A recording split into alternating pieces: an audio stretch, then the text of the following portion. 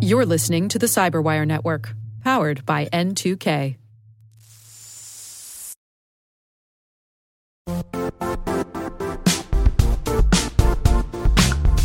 Don't struggle to align your organization's cybersecurity with business risk. Get the only solution that goes beyond reacting to threats with vulnerability and risk monitoring. You need the next evolution of MDR, and only Critical Start delivers it. Critical Start doesn't just monitor and respond to threats. They put you in control by detecting suspicious activities, quickly responding to contain threats, and identifying your most critical assets and protecting them against vulnerabilities and exposures. With continuous visibility, expert guidance, and measurable risk reduction, Critical Start has redefined what it means to manage cyber risk. Demonstrate provable security maturity to your leadership while positioning your program to achieve the greatest risk reduction per dollar spent. Stop fearing risk and start managing it with Critical Start. Visit criticalstart.com and request a demo today. That's criticalstart.com.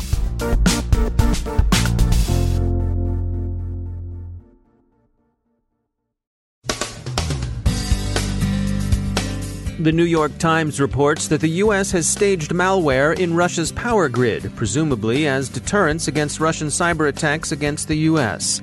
South America has largely recovered from a large-scale power outage that seems so far to have been accidental. An EU report claims that Russian information operations against the EU are increasing. Twitter takes down more inauthentic sites. What to make of claims of weaponization of artificial intelligence? And the Target outage over the weekend seems to have been caused by glitches, not hacking.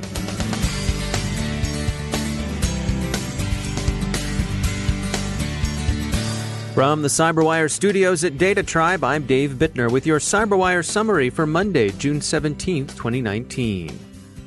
The New York Times says, in a largely anonymously sourced piece, that the U.S. has staged implants in the Russian electrical grid to enable the U.S. to impose costs on widely expected Russian misbehavior during the 2020 elections. This would be battle space preparation as opposed to an attack. It's worth noting here that the article itself is much clearer on this than is the headline that accompanied it, which said, U.S. escalates online attacks on Russia's power grid. The operation would appear to be a deterrent move intended to dissuade Russia from cyber attacks and influence operations against the U.S. No one in the U.S. government has had anything to say publicly, and the sources the Times cites in the article are former and current officials. That's sources on the alleged staging itself. Plenty of observers have been willing to comment on the record. Precedent for active cyber operations may be seen in U.S. response to Russian election influence operations in 2018. Lawfare had a useful summary of presumed cyber command action against the Internet Research Agency, which President Trump more or less confirmed in a Fox interview back in May. Others seem similarities to the allegedly planned but apparently never executed Nitro Zeus operation prepared during the previous administration against Iran, which is said to have been a comprehensive takedown of Iran's infrastructure in the event Iran's nuclear program brought that country and the U.S. into open warfare. A report of U.S. staging in Russian power infrastructure comes shortly after Dragos report signs that Xenotime, the activity group responsible for the Trisis, also called Triton, malware, used against a petrochemical facility in the Middle East, had been seen in the North American power grid. This activity appeared to be reconnaissance. FireEye, which discussed renewed Triton activity in April, has attributed the campaign to the Russian government, specifically to the Central Scientific Research Institute of Chemistry and Mechanics. If the New York Times has its story right, the operation it reports would seem to be deterrence. For deterrence to work, the threatened retaliation must be credible, and the adversary must know about it. If that's the point of any background discussions with the New York Times, then mission accomplished. And if this is deterrence, it's worth noting that there's another similarity with classic Cold War nuclear deterrence. The strategy seems to represent a predominantly counter-value approach. Counter-value deterrence holds something at risk the adversary values, but which need have no direct military significance. Counter-force strategies, on the other hand, threaten reprisal against military targets. The deterrence of mutually assured destruction during the Cold War, which held cities at risk, was an example of counter-value strategy. It's also worth noting that an attack on electrical power distribution anywhere harms civilian targets at least as much as it does military ones. For an object lesson in what a large-scale temporary grid failure looks like, see the weekend's outage in South America. Argentina and Uruguay were most heavily affected, with effects also felt in Brazil, Chile, and Paraguay. All have, for the most part, recovered. The outages do not appear to be the result of a cyber attack, but some observers have interpreted comments in Argentina's government that such an attack hasn't been ruled out as evidence of suspicion and not the normal caution one would exercise in responding to a question about an investigation that's still in its early stages. As far as is known so far, the power failures seem to be accidents of the kind that Argentina's energy minister says happen regularly. They're remarkable for their extent, but not necessarily for their cause. Last week, attention was drawn to Facebook's policies toward the removal of deepfake videos. They had been criticized for not removing a modified video of House Speaker Nancy Pelosi that was unflattering, and in response, someone posted a deepfake video featuring Facebook CEO Mark Zuckerberg. The CyberWire's Tamika Smith explores this new era of information warfare. When you think weaponized artificial intelligence, you may remember the movie 2001: A Space Odyssey. In this specific scene, one of the astronauts, Dave, is trying to get the machine to let him onto the spacecraft to thwart the machine's master plan. Do you read me, Hal? Affirmative, Dave. I read you. Open the pod bay doors, Hal. I'm sorry, Dave. I'm afraid I can't do that. No spoiler alert here. We all know that Dr. David Bowman survives, but the rest of the Discovery 1 crew aren't so lucky. We are far from this 60s version of this physical machine versus man battle, but experts say the weaponization of AI is leading the way for a new era of information warfare. Here to talk more about this is Britt Paris. She's a researcher at Data and Society. It's a research institute focused on social and cultural issues that come from data-centric technology development. Hi, Britt. Welcome to the program. Hi, thanks for having me. You've written extensively about this topic, and most recently you co-wrote an article on Slate entitled "Beware the Cheap Fakes. Deepfakes are doubling, but they don't have to be high-tech to be damaging." This was directly related to the AI-generated videos of Facebook CEO Mark Zuckerberg and House Speaker Nancy Pelosi. Let's start with the technological terms here. What's the difference between a deepfake and a cheap fake? So, deepfakes are artificial intelligence-generated videos of any sort. And cheap fakes are the types of manipulated videos that have been around forever. They increasingly rely on free software that allows, very easy manipulation of videos through really conventional editing techniques. Techniques like speeding up content, slowing it down, as we saw in the Pelosi video, as well as recontextualizing existing footage from previous events. I must say, when I watched the video, it was very difficult to tell the difference if it was real or fake. What's the technology that's driving the creation of this type of content? So with the Mark Zuckerberg example in particular, it was produced by an advertising company named Canny, and Canny produced video with the help of artists in this proprietary artificial intelligence-generated video dialogue replacement model that allowed them to take video of Zuckerberg testifying, I believe it was April of 2018, to take the voice that they had recorded and sort of insert it into the video of Zuckerberg testifying to Congress last year. With the spread of this new technology, how do we detect what's real and what's fake? There are a few different things. So with the Zuckerberg example, primarily looking at, voice replacement technology. And so you can hear some sort of buzzes and clips where they're going in and changing the voice. But, whenever it's just sort of a face that is transmogrified onto an existing video, you can look for things like artifacting or sort of pixelation or blurring around where the face is inserted into the video. You can look at whether or not the eyes blink because, if you think about it, training data is taken from images where people's eyes are generally open. And a lot of these videos that are produced through artificial intelligence, the eyes won't blink because, the training data doesn't blink. Generally, changing color in the faces of people, when they're filmed live on video, and that doesn't happen whenever the video is made with artificial intelligence or made from training data through artificial intelligence methods. Based on what I've seen with the case with Mark Zuckerberg and Speaker Nancy Pelosi, it doesn't seem to me that social media companies, including Facebook and Twitter, etc., they don't seem like they have a set strategy to deal with this. I know. That's the troubling issue for a lot of people. Social media really rewards content that is novel, inflammatory, that shows people doing sort of outrageous things. It rewards that type of content with, large followings, or it allows it to reach large scales. Because, really what these social media companies are looking for are engagement, clicks, eyeballs, because, that's what they use to drive their advertising models.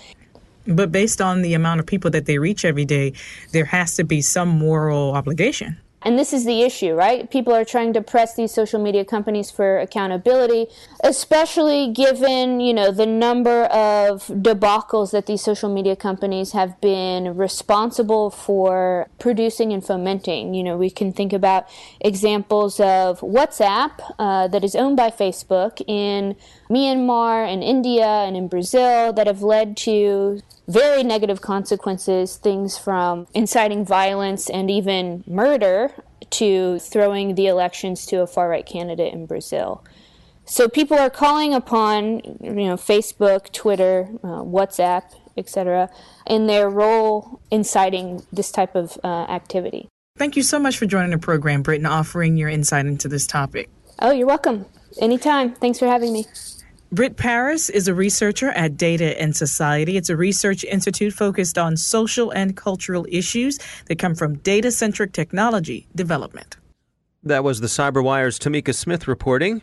By the way, I may have had as my original error sound effect on my original Macintosh SE30, the HAL 9000 saying, "I'm sorry, Dave, I'm afraid I can't do that."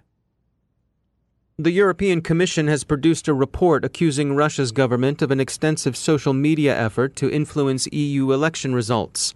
The report concludes that by some indices, Russian disinformation campaigns have more than doubled since 2018, and that their goal remains the same, undermining the legitimacy of European democracies, including, of course, that of the European Union as a whole. Twitter took down some 5,000 inauthentic accounts late last week. Most of them were being run out of Iran, although a small fraction were operated from Russia or by people interested in Venezuela's crisis and the Catalan independence movement in Spain. Target suffered a widespread point-of-sale disruption over the weekend. The retailer says it recovered yesterday and that the incident was an accident, not the result of a cyber attack or a data breach. And finally, bravo Bitdefender. The company has released a GandCrab ransomware decryptor.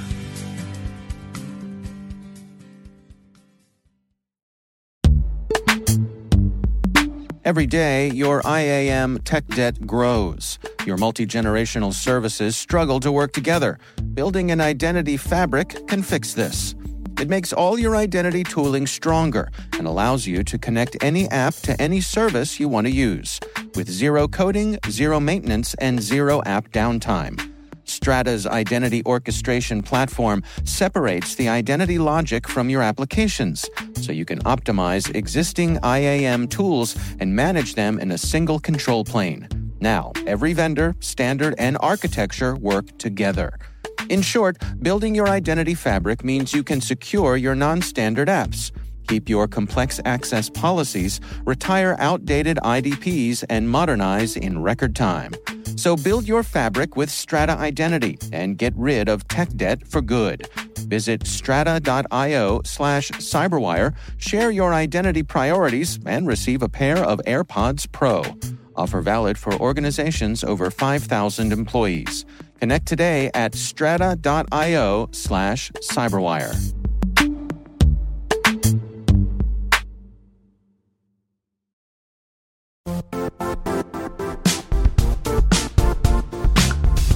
The IT world used to be simpler. You only had to secure and manage environments that you controlled. Then came new technologies and new ways to work. Now, employees, apps, and networks are everywhere. This means poor visibility, security gaps, and added risk. That's why Cloudflare created the first-ever connectivity cloud. Visit cloudflare.com to protect your business everywhere you do business.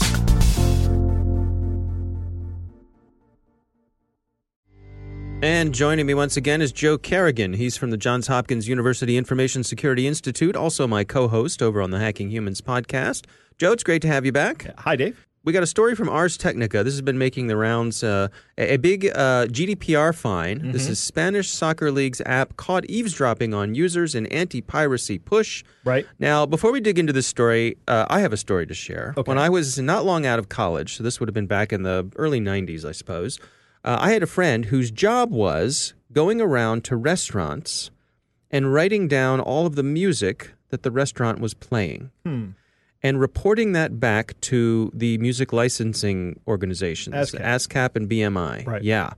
And because at the time, and I believe still today, if you were a restaurant playing music in your establishment, right, you had to have a license with ASCAP or BMI or both or whatever. And same with radio stations. So this friend's job was to go around and basically find restaurants that weren't paying up their licensing fee, right, and reporting back. Or in violation. And they would get a strongly worded letter from ASCAP or BMI basically saying, you know, you can pay us now or you can pay us later. And if you pay us now, it'll be a lot less money. Yes. I tell that story because it kind of leads into this story, which is sort of an automated version of that. Right. It's an automated version of from La Liga. Yeah. It's Spain's top professional soccer league. Okay. And they have now been slapped with a 250,000 euro fine for violating user privacy because they're using a feature kind of like Shazam that listens to music. Right. And they're using it to identify pirated copies of their soccer games. So somebody who doesn't have the rights to play these games in a public place, La Liga is entitled to their royalties on these games.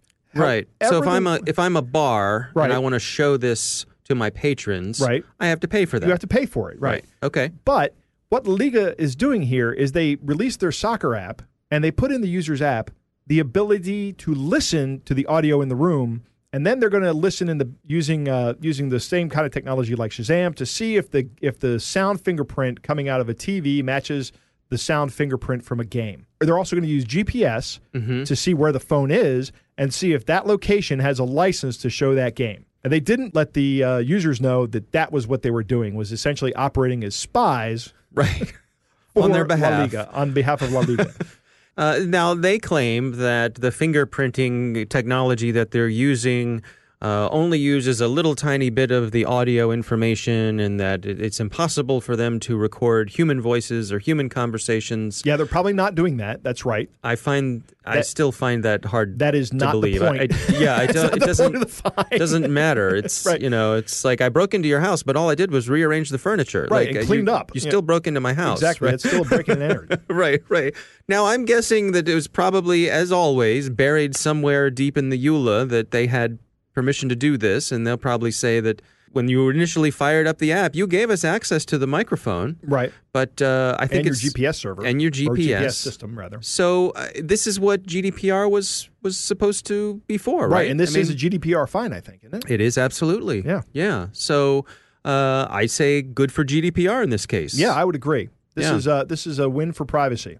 Yeah. The other sort of thing that troubles me about this is that this is going to be fuel to the fire that our phones are listening in on us. Right, yeah. Because we've made the point over and over again that in general they're not, but here's a case where they are.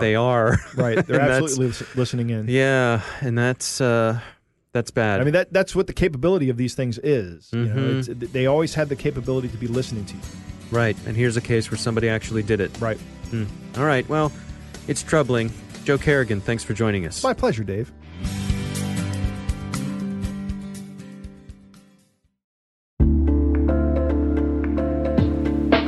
Are lengthy security reviews pulling attention away from your security program?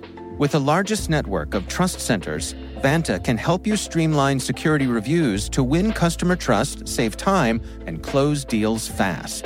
Proactively demonstrate security by showcasing key resources like your SOC 2 or ISO 27001 and provide real-time evidence for passing controls. And when a security questionnaire is required, Vanta takes the first pass for you. Visit vanta.com/cyber to take a self-serve tour. That's vanta.com/cyber.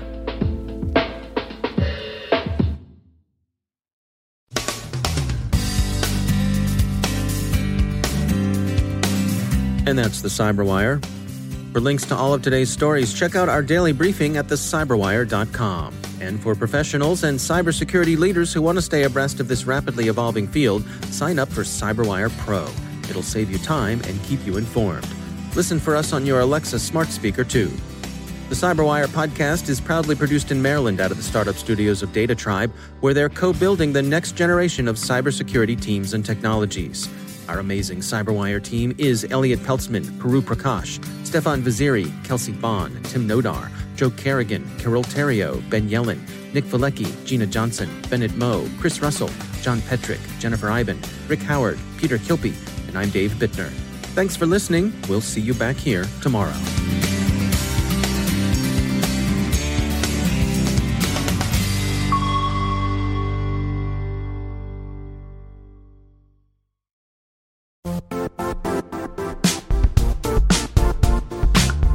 And now, a word from our sponsor, Zscaler, the leader in cloud security. Cyber attackers are using AI in creative ways to compromise users and breach organizations. In a security landscape where you must fight AI with AI, the best AI protection comes from having the best data. Zscaler has extended its zero-trust architecture with powerful AI engines that are trained and tuned by 500 trillion daily signals. Learn more about Zscaler Zero Trust Plus AI to prevent ransomware and AI attacks. Experience your world secured. Visit zscaler.com/zerotrustai.